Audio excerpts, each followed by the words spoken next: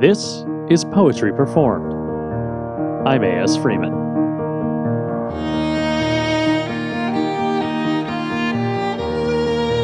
I only regret that I have but one life to give for my country, said Nathan Hale, a hero of the American Revolution.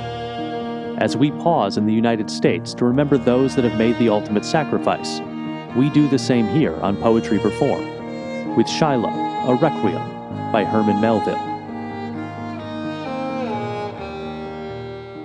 Before we get to this week's poem, I'd like to invite you to join me in a moment of silent reflection in honor of the brave men and women who have given their all for this country.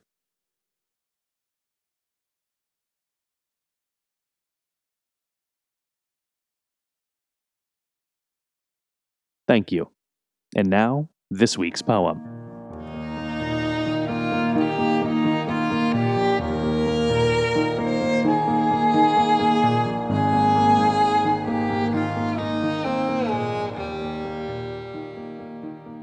Shiloh, a Requiem by Herman Melville.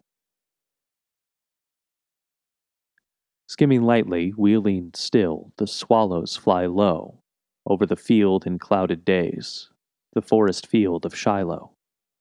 Over the field where April rain solaced the parched ones stretched in pain through the pause of night that followed the Sunday fight, around the church of Shiloh.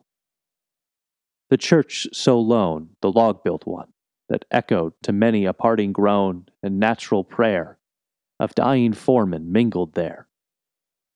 Foremen at morn, but friends at eve, fame or country least their care, what like a bullet can undeceive.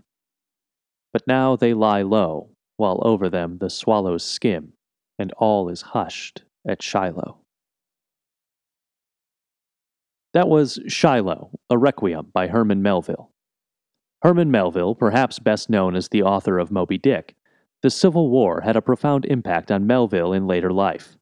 By the time of his death, he was almost completely forgotten, and indeed, it wasn't until the 1920s that his work saw a resurgence of popularity. He had died in 1891.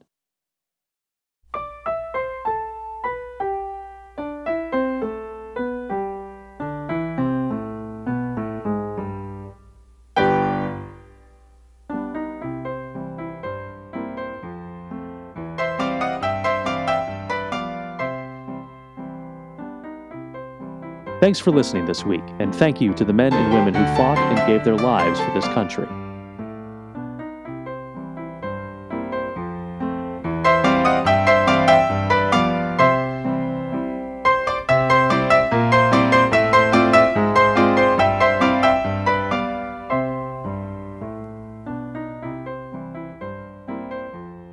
This has been Poetry Performed.